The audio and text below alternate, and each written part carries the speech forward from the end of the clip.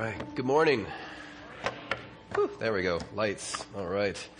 Turn your Bibles to the book of Jonah. As you do, my name is Chris, pastor at Hollywood Church. You may have heard of us a little bit. And this morning I want to kind of go through the book of Jonah. It was funny, this morning I was talking, a friend of mine said to me, he said, "Man, you're wearing a tie and no one's dead." I'm like, well, I know. I don't wear ties very often, so this is enjoyable for me. And this wide desk thing here, this is great. I usually have a music stand. This thing is, I could put everything here. I mean, you could put have you seen this thing? You could put 12 Bibles on this thing. This is great. You can have all different versions laid out. It's tremendous. Gotta figure out what I'm gonna do with my stuff. All right. So, let's read Jonah 4, and then we will pray together. Jonah 4. Beginning in verse 1. This is the word of the Lord. But it displeased Jonah exceedingly, and he was angry. And he prayed to the Lord and said, "O Lord, is not this what I said when I was yet in my country? That is why I made haste to flee to Tarshish. For I knew that you are a gracious God, merciful, slow to anger, abounding in steadfast love, and relenting from disaster. Therefore now, O Lord, please take my life from me, for it is better for me to die than to live." And the Lord said, "Do you do well to be angry?" Jonah went out of the city. He sat at the east of the city and made a booth for himself there. And he sat under it in the shade till he should see what would become of the city. And the Lord God appointed a plant, made it come up over Jonah, that it might be shade over his head, to save him from his discomfort. So Jonah was exceedingly glad because of the plant. But when dawn came up the next day, God appointed a worm that had attacked the plant, so that it withered. And when the sun rose, God appointed a scorching east wind, and the sun beat down the head of Jonah, so that he was faint. And he asked that he might die, and said, "It is better for me to die than to live." But God said to Jonah, "Do you do well to be angry for the plant?" And he said, "Yes, I do well to be angry enough to die." And the Lord said, "You pity the plant, for which you did not labor, nor did you make it grow, which came into being in a night and perished in a night. And should not I pity Nineveh, that great city in which there are more than 120,000 persons who don't know their right hand from their left, and also much cattle?" Let's pray. Father, we come into your presence this morning. God, I ask again, as early this morning, God, that you would enable me, Lord, to speak clearly and passionately, God, your word. Lord, I ask that you would open our eyes to behold wonderful things in your word here, God. We pray that you would unite our heart to fear your name, remove our distractions, help us to concentrate upon you. God, we ask that you would satisfy us this morning with your loving kindness. That, God, we may be glad all the day long, God. We long to see you in all of your glory this morning. We long to be convicted and brought in, God, to your presence, and to be leaving here this morning with a greater sense of urgency about the mission laid before each of us, God, and a greater sense of joy, God, in the person and work of Jesus. We pray in his name. Amen. Well, this passage in the book of Jonah has been one of the most life-changing passages in my life, personally. Many of the reasons that the Hollywood Church began was because of this passage working in my heart to bring me to where I am today. I very much feel much like Jonah himself, actually. I still am to a certain extent. My background is such that I was delivered and saved out of a background that was pretty distorted. I didn't grow up in church. I had no affiliation with the church.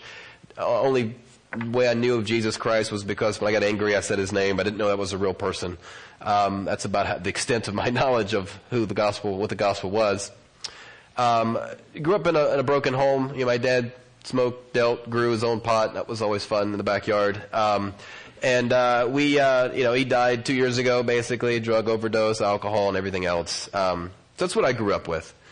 And God delivered me out of that and saved me. A great story, walking into a church and hearing the gospel for the first time at age 18, and really God transforming my life from the inside out drastically. Matter of fact, my family thought I was in a cult. They're like, he's not in jail anymore. He's a nice kid, and something that's good, but man, he must be part of a cult, because there was no way to explain it, right? There was no reasonable explanation for why this kid was transformed the way he was. I went to school in New York, and when I was there, God just kind of pulled my heart and gravitated my heart towards the people in an urban environment. I remember we'd have camps every summer, and he would, it seemed like every summer, all the kids who came from the Bronx, all right, all the kids that came from there, they gave them to me. There's just the time, about $1.35 is how much I weighed, skinny white kid from Danville, Virginia, farm town, right? And I'm working with the kids from the Bronx. It was comical actually to see it. And yet God gave me an ability to talk to them and connect with them and present the gospel to them and work with them in ways I'd never thought possible. And God really just transformed me and really began to call me in that direction. And, when I left New York and I came to California, I left there because of some theological differences. I became more what we'd call Reformed or Calvinistic in my theology, in which they were not. And so I left there to come out here, and I went to Master's Seminary and such. But I remember them telling me, Chris, you go out there, don't lose your heart for this. You're good at this. This is your gift. This is what you should be doing. And I'm like, yeah, sure. So I left, came here, and sure enough, after about 4 years of being here and learning great things and loving seminary very much, by the time I left and was done with seminary, my wife and I, we had twins at the time. I mean, I left Los Angeles and threw a grenade over my shoulder, right? I'm just blow it up. I don't care. Let it fall off the end of the United States. I'm okay. I need to go find a place safe, comfortable, easy. And so I went to Alabama. And it was. I had my own house. I had my picket fence going around my house, an acre of land. I had, a very homogeneous neighborhood. Everything was very comfortable and safe and nice. And I'm thankful for my time there. I learned a lot there. God really beat me down in many ways. But it was about 2 years into that stint there that God really began to stir in my heart, even through the reading of Scripture, through books and sermons and things, that God began to just bring my heart back to the surface of where I should be and what I should be doing, what God's called me to. And so therefore, we came here. We moved, thanks to Calvary Bible Church and all the support and help, and we began to start Hollywood Church a little over 2 years ago, actually. We found ourselves back here again, and the need has been overwhelming. I'm now a church planter, which I never thought I would be, but I'm a church planter, which is interesting to tell people who know nothing about church. Say you're a church planter, and they're trying to figure that thing out. They have no idea. They got horticulture going on. It just doesn't work. So I'm a church planter, and I've found myself now in the midst of this gang of guys that plant churches in urban environments as kind of crazy people. It's kind of similar to the Hurt Locker, guys. You're just kind of crazy to do this kind of stuff, and so we began to plant churches, and it's been hard. It's been difficult. Just kind of before I jump in the passage, just trying to give you. They've asked me to kind of share with you some of our story and some of the things that have happened to us and things that have gone on. I have friends of mine now, comrades in the trenches with me, you could say, that planted churches in different areas of the United States. And over this past even 3 months, actually, I've had one of my friends got a brain tumor. He's got 3 little kids going through chemotherapy right now.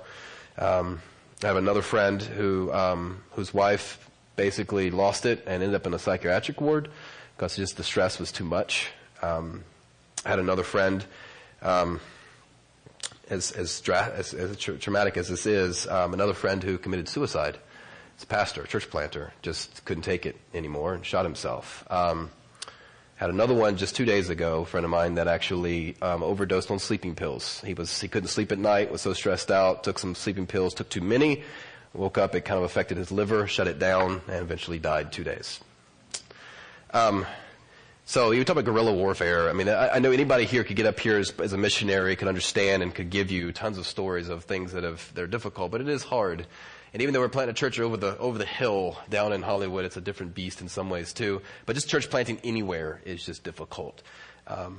As we look at our city we're from and where we are, I remember when I first got there, I had a guide take me around.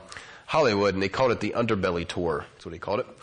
It was a midnight to 2 a.m. tour, right, of Hollywood. Different city. Let me tell you something. After the lights go out, and so he drives me. He'd been there for 25 years. Started a ministry working with teenagers off the streets, and he took me around and showed me things that I will never forget to this day.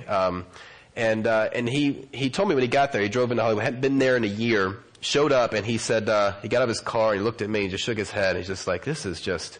I don't miss this. He said, it's dark. It's oppressive. He said, I can't put my finger on it. I can't give you a Bible verse, but man, it's different, right? And I felt that. I feel that in being there. We are, the city itself is a fourth of the population is poor. Los Angeles itself is a human trafficking hub of America. Any given night during the summer, kids ages 14 to 24, is about close to 2,000 of them on the streets just walking it, homeless. Over 700 murders last 2 years. One just 2 blocks up from me. They call it the Hannibal Lecter murder, basically. They found a person's body parts in the trash can behind a liquor store and found across the street the apartment complex where the killer was. And they went to his place and found, body parts in the frying pan and in a blender. It's just like 2 blocks up from me. So it's a lot of fun. Over 100,000, and you heard this earlier, but over 100,000 children are killed last year through abortion in Los Angeles. Over 30,000 kids don't have parents or in a foster home. Less than 1% of the population of Hollywood would be considered evangelical in their faith. That's less than 0.5%. That's basically 1 out of every 200 people you run into. Or put it another way, that's like 100 out of 200 people, 199 of them are on their way to hell right now. That's heavy. That's heavy. There's more Christians per capita in China or Asia or Africa than there are in Hollywood, okay, if you just put it together that way. The thought long ago of let's go to Africa and let's send some missionaries there. Do you know that today they're actually sending them to us? Africa sends missionaries to the United States. Part of their Anglican church actually sends missionaries to America now. So that time is long gone. The need for planting churches and starting churches is here and here and now, is in our urban cities, especially around the country. If you think of the Great Commission, you think of Matthew 28, Jesus said, go make disciples, right? You know how the apostles interpreted that. You look at the book of Acts, they interpret that as go plant churches. That's how they interpreted it. It's like, okay, we're going to go make disciples, let's start some churches. And they did. That's really the method that God put down. When it comes to our church and kind of some of the things that have gone on there, I remember the first Sunday we started off, very first Sunday, it's like, welcome to Hollywood. First Sunday we had a false teacher come in, trying to convert people and bring people to his side. I had to kick him out. Since then we call it the Smallville Freak of the Week thing, where basically just like there's a new person that comes in every week, like who's going to be this week, right? We had a guy coming in basically dressed up as Moses, thought he was channeling Moses actually at one point. I had a guy come in, this is my favorite one, he came in actually had pastor embroidered on his shirt, walking around telling people he was the pastor, I'm like, get out of here, it's crazy. I actually had a guy, and I didn't know this at the time, which I'm very thankful I did not. I had a guy at the time had a gun. He was in our service, had a gun, and he got up at part of the service. And I've actually had a guy in preaching. I usually music stand. I'm usually on the same level.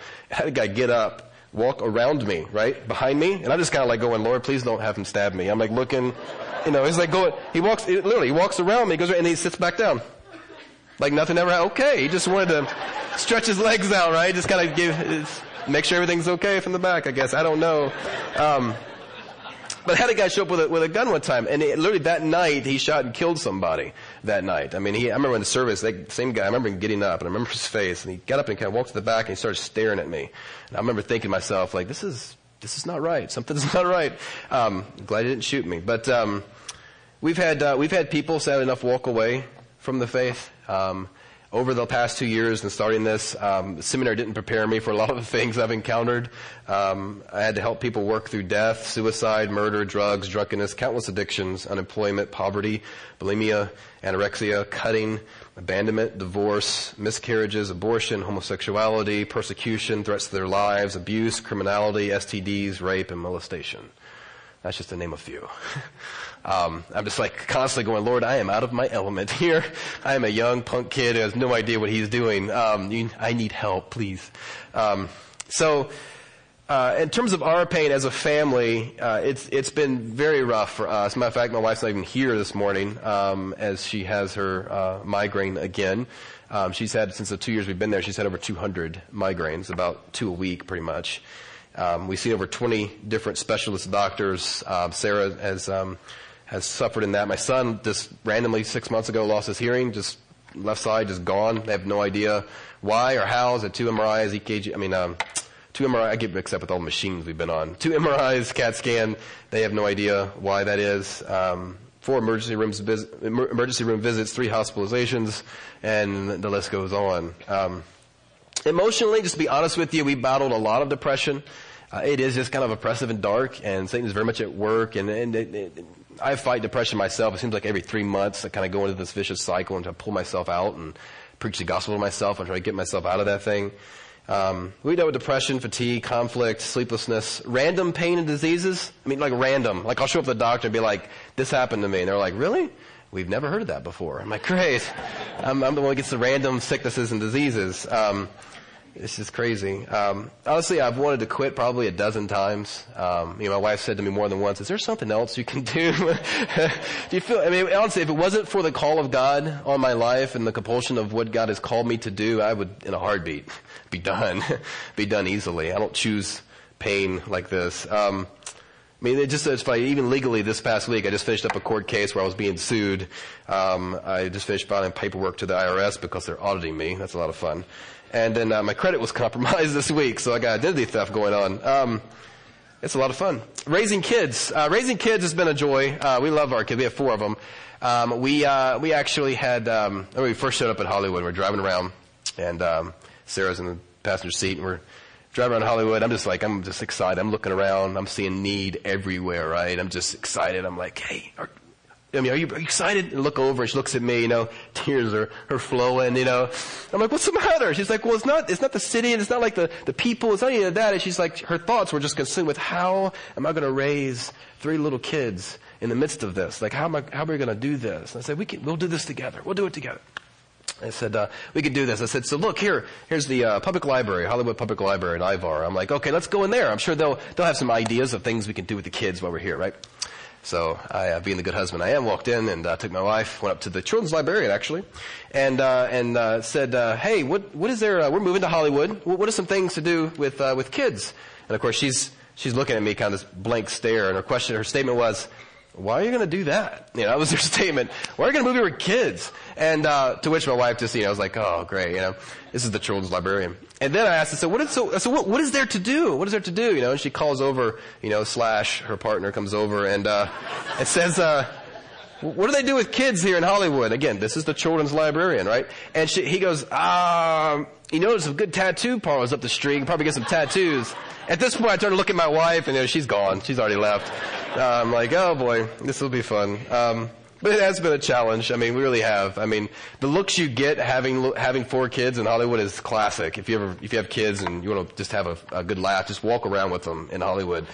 Keep their eyes closed. We just walk around with them, and it's good. It's about a 5-to-1 ratio of like dogs to kids in Hollywood. So every 5 dogs you see, there's 1 kid. I remember walking to the YMCA, the Young Men's Christian Association, right? I walk in, I have all 4 of my kids, and by myself, Sarah had a migraine. I was going in, and this guy comes out, and he just, does this count. 1, 2, 3, 4. And he says this, Jesus, are those all yours? And I said, I've heard this so much. I'm like, okay, look, dude. Yes, they're all 4 mine, all 4 of them. And Jesus is mine too. You want him? It's like you're going to turn this thing into like evangelistic opportunity. He just looks at you really strange. It's my kid's first day at school in LAUSD, and first day at school right there in the middle of Hollywood. They had 2 lockdowns. The first week, my kids came home. They said, "Yeah, we had a lockdown today." I was like, "What happened?" They said, "Well, there'll be no recess today because the guy was there. He had stole some stuff, and he likes to kill children." So my kids said, "Great, all right, that's good." I mean, seriously, driving around, you gotta put shielders and blocks on my kids', eyes. And we drive around. Remember one day I'm in the front of the van, which is always fun too, driving a minivan in Hollywood. That scores you a lot of points with the community. And, driving down, I hear my son in the back, "Hey Daddy, look, there's a girl dancing on a pole." And I'm like, no, the turn, other way. It's like, no, you can't, no, that's not good. I remember, saying on Sadie, my little 4-year-old, being observant as she is. He's like, "Dad, look, driving down Hollywood Boulevard, there's a girl dressed up like a bunny." But Daddy, she not wearing a lot of clothes. She inappropriate. And, I'm like, yeah, that's not good. Don't look at that either. It's not good. Anyway, so it's been classic. It's been enjoyable. It's been, hard and difficult, but it's been a good time. There's not a day that goes by that my kids don't see not one, but probably, at least a half a dozen, if not more, homeless people every single day. And there's an element of that that's really good. My kids have such a heart for that. They've been asking me this week, when can we take our recycling to the recycling center so we can go take the money and buy them food and they can deliver it, because they want to deliver food to them, right? So they take their money and use it for. I mean, there's a guy who was at a spigot that was kind of broken and who was taking basically a shower at the spigot, and my son goes, "Dad, we have a shower. Can he come over our place and take a shower?" And I'm like, I know I'm supposed to say yes. How do I handle this, Lord? It's great. It is good though. My kids see brokenness all the time, and it's good for them. Good news though, starting the church, it was a hard time finding a location. The problem I found in Hollywood is that either the cost per month was more than a round trip to Mars, basically, to get there, or you had to park a mile away, do it like walk a marathon, basically, to get to the church. Or you couldn't basically fit SpongeBob SquarePants into a room. It was so tiny. It was just tiny, small little spot. You just would fit like 12 people in it. It was just a hard go at it. Every place I went, I got rejected. Finally found this church and opened up their door and said, "Hey, you can use our extra fellowship hall." I'm like, "Great, we got it." Had a parking lot right there called Kaiser Sunset. I'm like, "This will be perfect."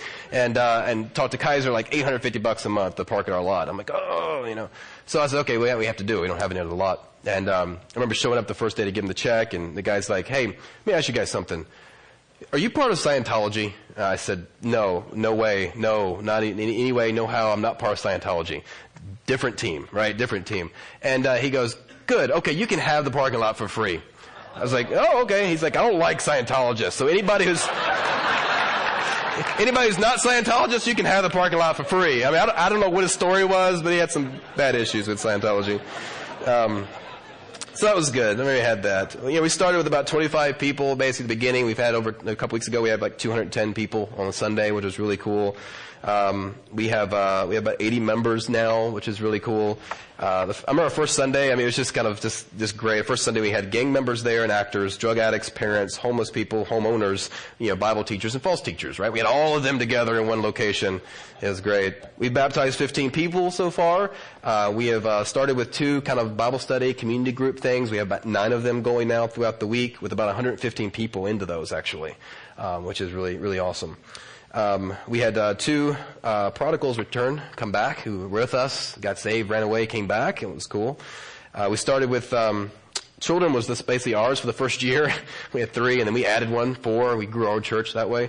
Just add kids, and we have now on Sunday we have at least 25 to 30 Sunday morning now, which is really neat. We have to actually start children's ministry now, which is good. I remember in just stories, and there's guys, I remember one of the first weeks we were there, as a guy who was coming who was actually high as he came in, and plastered at the same time, and would kind of sit in the back, and I don't know if he halfway understood what we were saying, but within a while he came to know Jesus, and now he's a member of our church, and vital guy, it's really solid. Remember a gal was going to have an abortion, came to know Jesus, kept the baby, had the baby just actually a few weeks back, which is really cool. Had a gal was on the verge of suicide, and kind of had things that she did, was herself were just really, really bad. And, she's now come to know Jesus, and she's, reading the Puritans, which is like, wow, see this girl and you just see this girl reading Puritans is actually quite a sight. It's really good. So this morning, I wanted, in this passage in the book of Jonah, I want to just share my heart with you on just loving the mission, loving the city that you're involved in. I want to see your heart beat for that, those people whom you live around in your community. When we look at the book of Jonah, it's really about God seeking to bring grace to a lost city. That's what the book's about. And it's really about also the kind of religious people like Jonah who are really trying to stop it. We find out as we read the book that we are, as like Jonah, we are the antagonists. We're the people who honestly don't really love the people that we're around, right? We're the antagonists, and really God is the protagonist. He's the one who's agonizing for these people. He's the one who is longing to see them come to know him. He's the one who loves the city, and we don't. In love, he sends Jonah to the city. In love, he rescues Jonah for the city, right, out of the fish. In love, he sends Jonah again to the city. In love, he grants the city faith. In love, he relents from destroying the city. In love, he goes after Jonah and goes after him over and over again. In our passage, it's very clear. He goes after him. And this morning, my prayer and hope is that God will go after you. And he would seek you and get you and grab a hold of your heart like he does with Jonah. That's our prayer.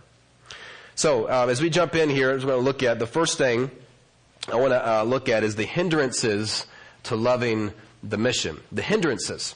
Basically, why doesn't Jonah love that people to which he has been sent to? Why does he love them? And then the personal question becomes, why don't you truly love the lost that are around you, right? Verse 1. But it displeased Jonah exceedingly, and he was angry. Now in the text, what's occurred in the book is that Nineveh is basically sitting in dust and ashes, right? They're sitting there in remorse and repentance, even after Jonah's half-hearted attempt at presenting the gospel.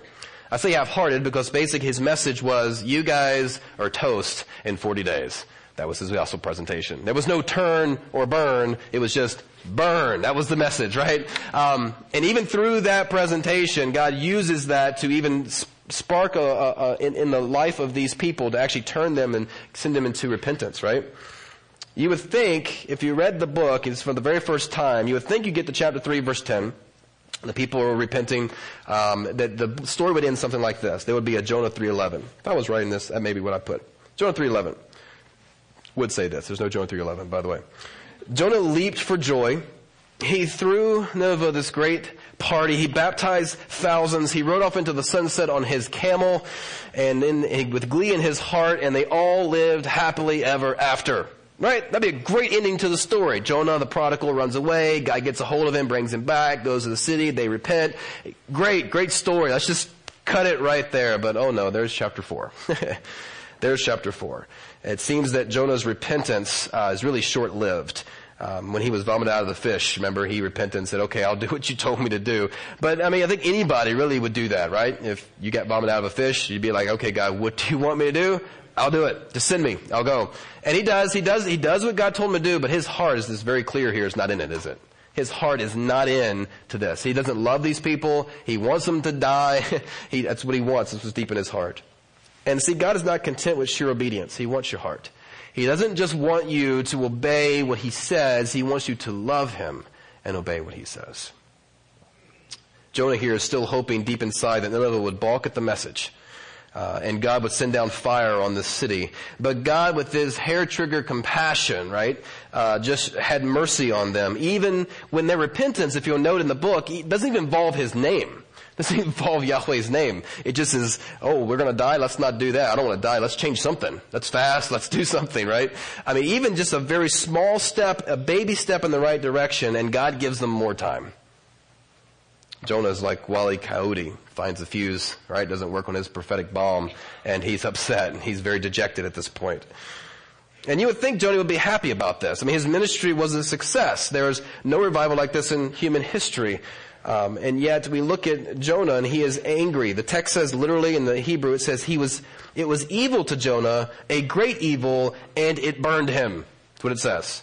It was an evil to Jonah, a great evil, and it burned him. Any way you can describe how angry he is at this situation, right? Verse 2. So he prayed to the Lord. He said, Lord, is this not what I said? This is what I said. When I was back in the country, I knew you would do this. I knew you would. You would think he would turn and praise God for his acts of mercy, but instead Jonah complains. He basically says, come on, God. I wanted my mission to fail. I wanted to be an utter failure, right? But you made me succeed. Curse you for your kindness. That's basically what Jonah says. It'd be like tonight at the Oscars, someone stepping up there, right, and getting their Oscar and basically say, you know what, I showed up to the audition and I nailed it. I just knew you were going to kick me off. You should have, you were giving me the lead part, and how could you do that? I wanted to fail. I wanted you to laugh at me. I wanted you to pull me off the stage, but you like me. Why do you like me? Oh, cursed you people who like me. Right? You just never would hear that. That's what Jonah is saying. God, why would you do such a thing? He says, this is why I ran from you in the first place. I knew you'd do this kind of thing. That's what Jonah says. He says, take my life from me. I don't want to live in a world with a God who is gracious and loving and compassionate like you. That's what he says. So why is Jonah angry? You know, why is he so upset? You know, to get his inner child spanked or something? Like, what's going on with this guy? Why is he so mad? And the bottom line is that, you know what, Jonah, and just like you, is full of pride. Just chock full of pride. There's different kinds of pride we see here, and really the pride is what has clogged the arteries of his heart where compassion and love should flow from him. Jonah has used the word I or my 9 times in this passage. 9 times. I mean, this is all about Jonah. And he felt that instead of needing to basically get on the Jesus train and do what Jesus wanted him to do, he thought he should jump on his train, right? You should do what I want you to do. There's different kinds of pride here going on. Number one, there's this professional pride. Jonah's identity is wrapped up in being a successful prophet, which sounds a little bit ironic, but I'll show you here. You see, back in 2 Kings 14:25, Jonah had prophesied that he would be part of the expansion of Israel's borders and part of their military success. Basically what the prophecy was. And he was sure that when he waltzed into Nineveh, that they'd surely harden their hearts and God would bring down the fire and then Israel would take over their land and, you know, it would be all part of that and he would just be successful. That's what his mind was, being successful. Jonah was ready to add another notch to his belt as well. But this repentance of Nineveh wounded Jonah's pride because that was what was supposed to come true. And now God was making him look bad, right? I'm supposed to be part of this expansion. And the reality is that this would come to play. You know, I mean, this repentance is not long-lived of this nation. You read the book of Nahum, you find out later that God does do what Jonah wants him to do, but not this time. Number 2, there was a lot of social pride as well. Jonah, along with the rest of Israel, felt that they were the only recipients of the grace and mercy of God. We find this throughout the scriptures if you read them. You go to Luke 4, Jesus shows up at a synagogue, right? He's there, and when he gets in the synagogue, he grabs a hold of the scroll. He reads from the scroll of Isaiah 61, about how he come to set captives free and give sight to the blind and proclaim the good news of the favorable year of the Lord. He sits down, he gives them the scroll back, and he says, today this is fulfilled, what? In your presence. I'm that guy, right? And you know what? The people are like kind of, as text says, they're actually kind of amazed. You can go back and read it in Luke 4. They're kind of amazed. They're like, wow, this is great. He's coming to help the poor and he's coming to do all these things. This is great. They're all for that. But then Jesus turned to them and gave them a story. He said, look, so you remember back in the day, there was a prophet named Elijah. And they're like, yeah. Remember there was only one widow actually that was taken care of. You know where that widow was from? She was from Sidon, not Israel. And he says, you remember Elisha? There was only one leper that was cleansed during that time period. And you remember where he was from? Yeah, he was from Syria. And so what Jesus was saying was that, look, I've come here not just for you guys. I've come here for the whole world. And it was that thought, when Jesus said that they took him up to a cliff and tried to throw him off. Remember that? It says, the text says he fled. He basically somehow worked through their presence, right, and fled. You read in Acts 22, and Paul gives his testimony. He talks about how Jesus met him on the road and how he had blinded him and he gave him sight. And it says in the text, they were all fine with all the story that Paul gave. But when Paul said this, he said, and Jesus told me that I'm going to get up, I'm going to send you to the Gentiles. And when he said that word, the text says they wanted to kill him, right? They wanted to kill him. They wanted to kill him. Jonah felt that Nineveh was surely going to be one of those nations they would conquer, but Nineveh's repentance meant that they might regroup. They might turn against Israel. And this couldn't happen, here's the point, because Israel in his mind was better than Nineveh. We're a better nation than they are, right? Better people. And so his identity is not only wrapped up in being a good prophet, it's wrapped up in being a good citizen and part of a good nation. And number 3, there was moral pride on his part. Jonah not only felt the loss of professional and social success, he felt the loss of moral success. Nineveh should be treated differently in Jonah's mind. They deserve to be kindling. Jonah's identity is, hey, look, I'm a good guy. I'm a good guy. And he felt that God would never be on the side of wicked Nineveh. And here, lo and behold, God is on their side. How could God ever be on the side of such wicked people? This is because the heart of Jonah is still religious. And the heart of a religious person is performance. And thus there is a great need to outperform and to do better than others on a moral basis, in order to receive kindness and grace and blessing from God. Right? So Jonah's looking at this other people going, no, I'm better than they are. No, God, you know I'm better than these people. He felt these guys didn't deserve the gift of God. He's like, look at their track record, God. Look at mine. I'm definitely a better person. And yet Jonah has quickly forgotten, even in his own story, right? If we actually went back and reviewed the tape, I mean, he was not a good guy. And yet we look at that. He has forgotten grace, hasn't he? 2 Peter 1:9 says the person is so nearsighted that he is blind, having forgotten that he was cleansed from his former sins. You see, Jonah, like any other religious person, is the most unhappy and angry person on the planet. Why? Because they see God showing grace to sinners when they should be the ones being blessed. And Christians, unfortunately, think this way all the time. And they look at people not in the family of God, and what? You shake your head at them. Ah, man, those people. How could they ever? I would never, right? You hear that in your voice? I would never do such a thing like that. How could they? And yet, he looks at that and he looks down their nose at them, even though they might not say it in their heart, say it with their lips. You think it in your heart that you're better than they are. You're better. And the thing is that you've forgotten. You've forgotten that you were in the same boat. You have forgotten that apart from the grace of God, that is you. You have forgotten that the worst thing you can ever see done in the world by any person, the seeds of that are deep inside your very soul. And it's only the grace of God that keeps you from that. That's the reality that Jonah had to see. Jonah didn't see that. And therefore, that was clogging the arteries of his heart that would actually show compassion and love, right? It was all there. I'm better than these people. How could you ever have compassion and love for people that you look down on as being worthless people, right?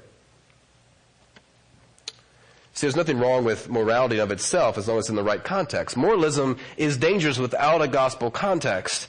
It's damnable, and you can go from the church pew into hell in a moment. Moralism leads to violence, oppression, and abuse of power. I mean, think about, again, who killed Jesus, right? Very religious people. And as evil as Nineveh was, Jonah was just as evil, if not more. The same word is used to describe the sin of Jonah is the same word used to describe the sin of Nineveh. It's the same person. He simply had the moral constraints of his culture holding him back. And if Jonah had a grenade at this moment, he would have thrown it into the city and blown it up himself, right? If he had the ability to do it. And countless number of believers miss much of the joy of being involved in God's work because of pride and self-centeredness. So the question becomes, what about you? You know? What about you? Does your professional pride, the social pride, moral pride stand in the way of you loving the people around you? Do you break up people into the deserving, undeserving category, right? That person is deserving, that person is not deserving, right? And you say, no, I'm not really consumed with that. I mean, I'm not consumed with my career or my school or anything else that would kind of keep me from that. But do you only love those who love you? Do you only know Christians? I mean, do you know anybody that is not a Christian? Do you refer to the rest of the people who are not Christians as those people, right? Those people. Listen, pride will cause you to quit the mission or never get on it in the first place. You'll quit just like Jonah did. And you'll quit because you'll feel better than others and that God is not doing things the way you want them to be done. That's exactly where Jonah is. But there's hope here. Not only are there hindrances and the pride that gets in the way of Jonah, in the way of his heart, but there's help. Look at verse 4. There's some help here God gives. This is good. I love that God helps Jonah love the city by going after his heart. He goes after him. In verse 4, the Lord said, "Do you do well to be angry?" Now, it's good, right? God asks questions. That's the way you want to deal with someone who's just really prideful, is just kind of just keep asking questions to help them reveal their own heart. That's what God is trying to do with Jonah. I mean, God could have easily responded with, "Jonah, you are a knucklehead," right? Could have said that. "I should have let you just drown out there in the Mediterranean. You were a city-phobic, sinner-phobic, lame excuse of a prophet." He could have said that. But he didn't. He didn't. He asked questions. He did the same thing with Adam and Eve, right? Where are you guys? Remember that in the Genesis? God knew where they were. He just asked them, where are you? He asked with Cain. He says, "Cain, where's your brother, Cain?" Who was dead. He said to Judas, "Would you betray the Son of Man with a kiss, Judas?" These are just penetrating, right, questions. They're questions that bring conviction. That's exactly what God is doing here with Jonah. He's asking questions to bring about conviction. And God is always after you, and the Spirit is always stirring your heart and asking you questions. He wants you to love what He loves. Look at verse 5. Jonah went out of the city on the east side, it says, and made a booth there for himself. So God's words fell on kind of deaf ears. Jonah just turns around and walks away. Says, I don't care, God. And Jonah still doesn't respond to God's prodding. He quenches the spirit. He shrugs his shoulders. He turns 9 degrees, slouches, drags his feet off, and goes off to the east side of the city. He makes himself a little lean-to there, a little tent, goes on a little private retreat. Now he breaks out the sunglasses, the sunscreen. He's sitting on the edge of the mountain. The text says he was on the east side. That means, you know what, Israel actually is west of there. If he was going home, he'd have to go back through Nineveh and then go back. That's not where he's going. He goes east. He sits on the mountain. He overlooks Nineveh, and he's waiting for a fireworks show. That's what he's doing. He took God's statement. When God said, does it do good to be angry? Jonah interpreted that as, Jonah, don't get angry right now, right? I'll smoke them for you. Just be patient. Just wait. You righteous, you holy man, you. Just wait on me. I'll fulfill what you want me to do. And so Jonah interpreted that way, and so he goes to the east, sits on the mountain, and just watches, waiting for God to bring the fireworks, right, and to consume the city. And so here he is, and he has no hurry to go home. He's prepared to sit this thing out. And rather than examining himself as the Lord had wished him to do, he instead looked at the city and examined it to see if they were the ones who were going to change. And you know what needed to happen at this point? Jonah needed to change, right? Jonah needed to do the changing. You see, the funny thing is that Jonah needed Nineveh more than Nineveh needed Jonah.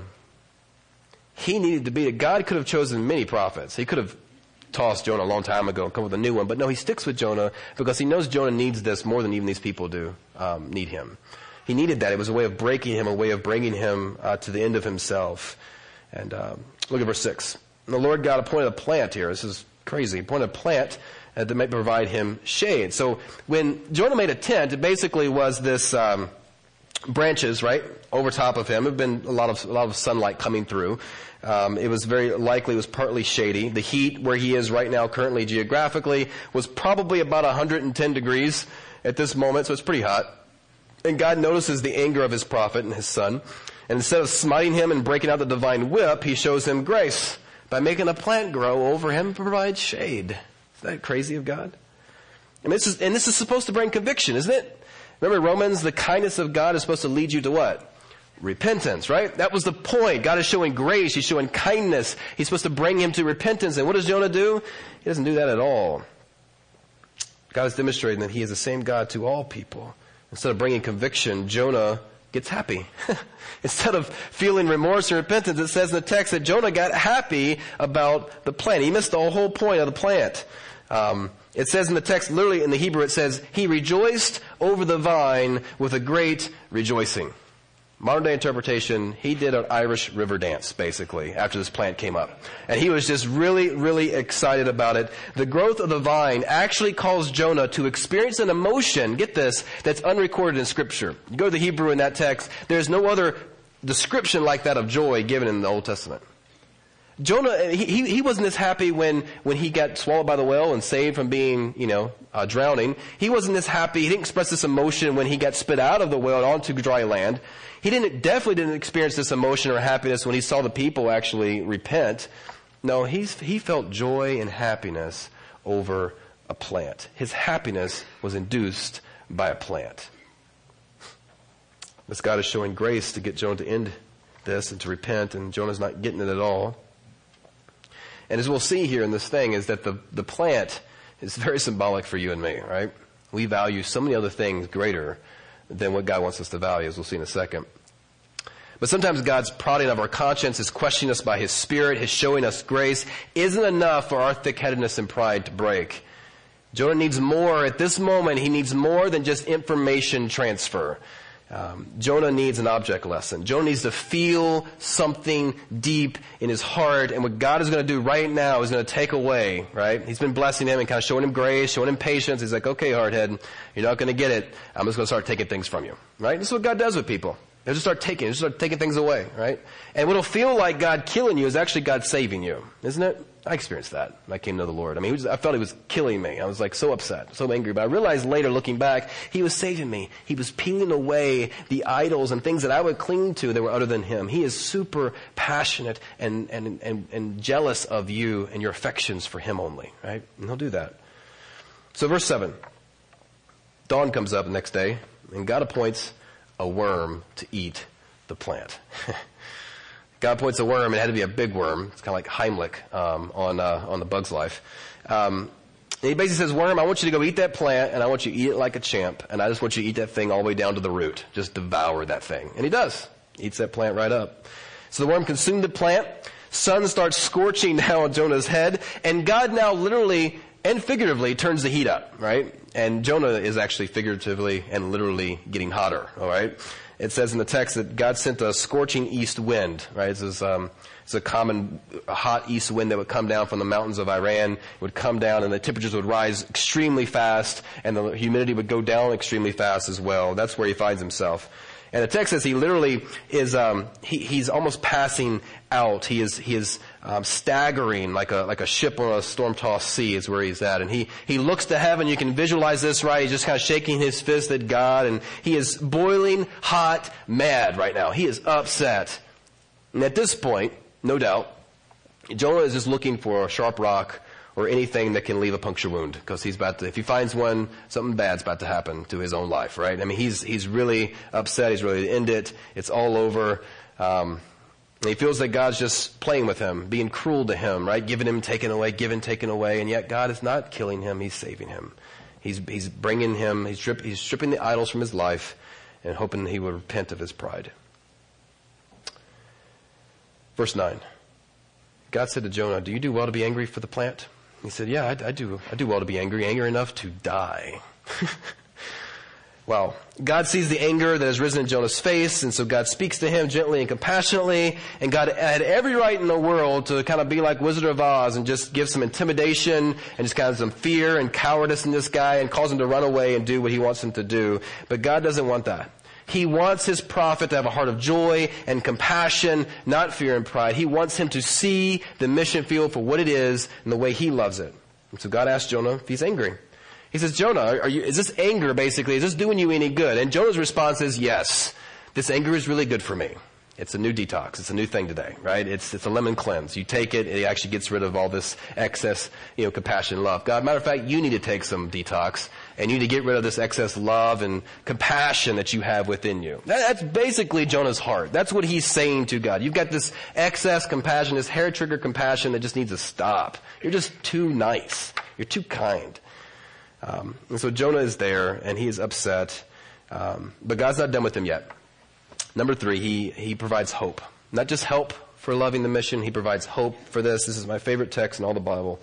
Verse 10, the Lord said, you pity the plant. You did not labor for it, he says. You did not make it grow. It came into a night and perished in a night. And should I not pity Nineveh, that great city, in which there are more than 120,000 persons who don't know their right hand from their left? God uses logic with Jonah. He argues from the lesser to the greater, kind of a parallelism here. And he compares the plant to the city of Nineveh. You need to see this. The plant and the city of Nineveh are being compared to one another. And God points to the plant. He basically tells Jonah, look, Jonah, you didn't do anything for this plant. You didn't do anything for it to make it come about. You didn't expend any energy for it. No labor, no toil, no sacrifice, no care. You didn't plant it, you didn't water it, you didn't tend it, you didn't prune it. You didn't do anything for this. And yet, you had compassion for this plant that was here in a day, gone in a day. God says basically, look, Jonah, should I not have the same compassion, same exact word, pity, same word used for Jonah's compassion. Should I not have compassion like you have for that plant, for these people? He says. The work, the people that I have created, the work of my hands, the crown of all of my creative acts, who I have nurtured and fed and provided for year after year after year after year, who will never, ever, Jonah, go out of existence. This plant was here today and gone tonight. Jonah, these people will live forever. Should I not have more compassion on them than this plant? Basically, Genesis 10 says that mentions the city of Nineveh. God had been at work on this city for thousands of years. And this is common grace had been shown to them. Matter of fact, chapter 3, verse 3 calls this city a city unto God, or a city of God. And basically saying God's not quick to destroy that which he has invested so much time into. God invested thousands of years, and they have taken his gifting, they've taken his image, and they've distorted it, and they've twisted it, right?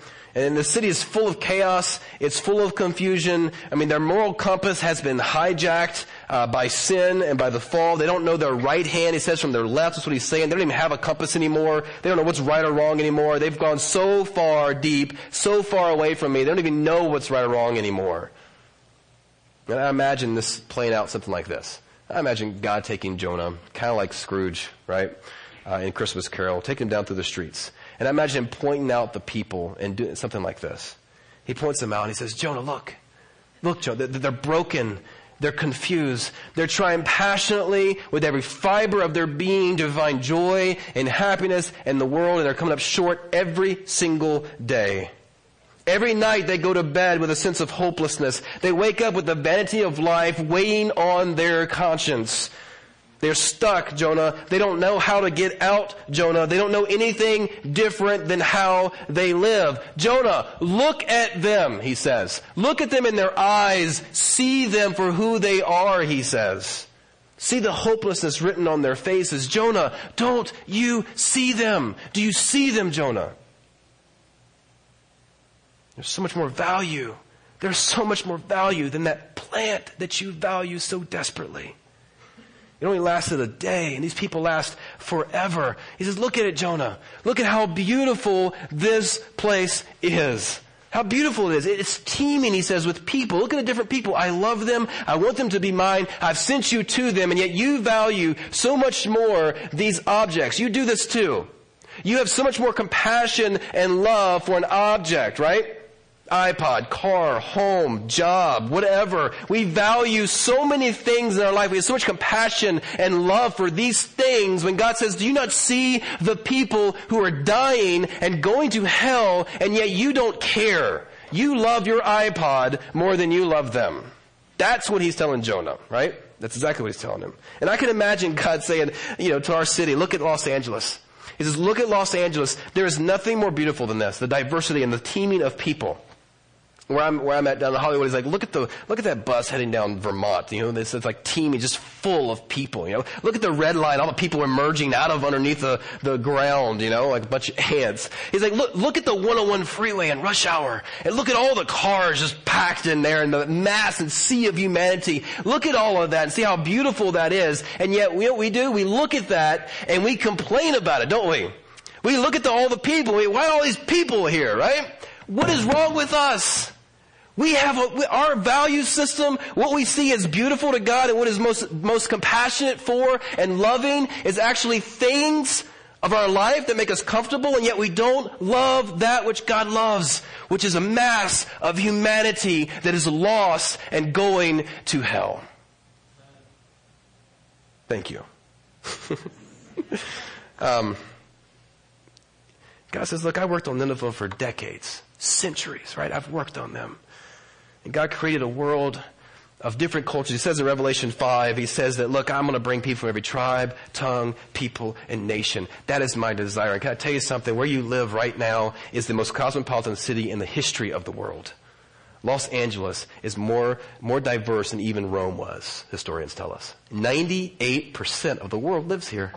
98%. Do you think God looks at that and doesn't say, that is beautiful? That is what I want. I want to see people reach there.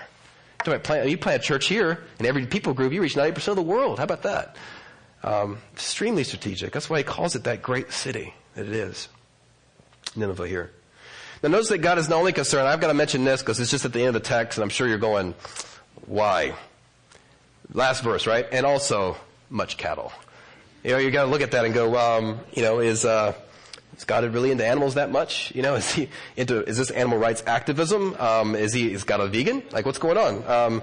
Is he promoting vegetarianism? I mean, what's happening? I mean, I've actually had people argue for that view from here, right? This is what God, he loves cattle. And I always say, look, I love cattle too, just when it's like, on the plate and hot and some A1 sauce on top. It's great. No, God is speaking, what he's speaking about? He's speaking about their economy.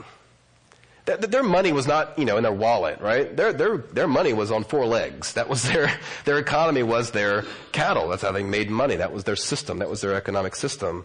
And basically what God is saying here, he's saying, look, Jonah, I'm sending you there. I want those people to come and know me, and I want this whole culture to be transformed, he says. I want these people brought in. He cares about the culture. He wants to reach the people and transform that culture. You think about where we live in a city which produces what the world lives off of and feeds off of in terms of culture, right? We produce it here. This is a super strategic place to be in. So, question becomes, how do I get that, right?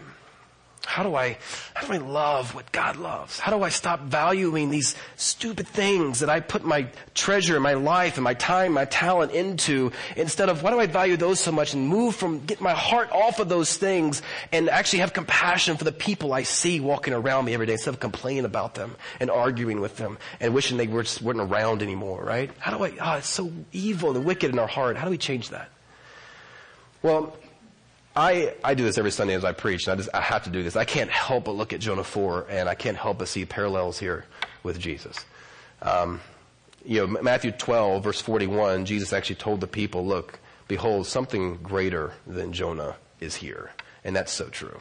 And I want to show you Jesus is better and greater than Jonah. You see, in the book of Jonah ran away from the city in bitterness, didn't he? Just ran away. Didn't want to go there. He got on a boat that was not Nineveh. Whatever boat was not going there, that's the one I'm on. He ran away from it in great bitterness and anger that God would even want him to go. And yet Jesus ran towards the city, it says in the Gospels, with his face set toward Jerusalem. With boldness he went. Jonah looked at the city and he got mad at the sin. Jesus looked at the city, and you remember what it says in the text? He actually wept over it. Jonah sat under a tree. He cringed at the repentance of the people, calling out for justice. And Jesus hung on a tree, cried out for mercy and grace, and said, Father, forgive them, for they know not what they do. Jonah completed the mission that God had for him reluctantly. Jesus completed the mission, as Hebrews 12 says, for the joy set before him, right? Jonah about died on the mission he hated, and Jesus was murdered on the mission he loved. You see, that's the good news. That's ultimately what it's all about, is that. The Bible says that he made him who knew no sin, right, to be sin on our behalf, that we might become the righteousness of God in him. That's what he did. He took that. As we look at the gospel, and the transformation occurs as you see that, you feel that, right? You look at that and you think, that's an amazing Savior, right? The more you can look at the cross, and the more you can be there and see that and be changed by that, the more you're affected by that, is what's going to change your heart from the inside out and cause you from the inside, not externally, cause you from the inside to have compassion and love for these people. Because when I look at the cross, I see two things, and people in my church hear me say this all the time. I see two things when I look at the cross, two things. One, I see I am more sinful than I ever thought possible. Why? Because when I look at the cross, I see that God had to die for me. I couldn't die for my sins. You couldn't die for my sins. No one could cover them. God himself had to stoop down, come to this earth, and die for me. That speaks volumes to the depth of my depravity, doesn't it? And yet at the same time, the very same cross, the very same moment, I see that I am loved more than I ever imagined possible, because you know what? God himself would actually do that for me. Isn't that crazy? And those two things come together and they marry right there at the cross, and I see that, and understanding that and seeing that transforms me from the inside out, because I see a Savior who lived a life I could not live, ever. And he died the death that I should have died. He rescued me, saved me, pulled me out of the hell I was heading to, and brought me to himself, right? Transformed me. And now he turns around and he says, okay, I want you to see that, and I want to send you out. Okay? You look throughout the Bible, that's what God always did. He brought people in, he sent them out. He brought them in, he sent them out. Abraham, come to me. Okay, I want you to go be a blessing to the nations. Isaiah, coming to me, he sees God in all his glory. He says, okay, Isaiah, I want you to go to the nations and go speak to them. You see Peter in the New Testament, he's in the boat. He sees the glory of Jesus and all the fish come in. He looks at Jesus. He goes, depart from me, I'm a wicked man. And Jesus says what? Peter, I'm going to make you fishers of men. Right? It's like every time he brings them in, he sends them out. See that. Feel that. Look at the cross, and to those things that you so long for, you'll see the vanity of those things and let them go and value Jesus above all things. John Calvin said this. He said, look, no one will be a willing prophet and no one will be a willing teacher except he is persuaded that God is merciful. And that mercy is seen in the cross. And the more you see that, and the more you look at that, the more your heart is moved in compassion. Let's pray. Father, thank you for these dear people. Thank you for your word.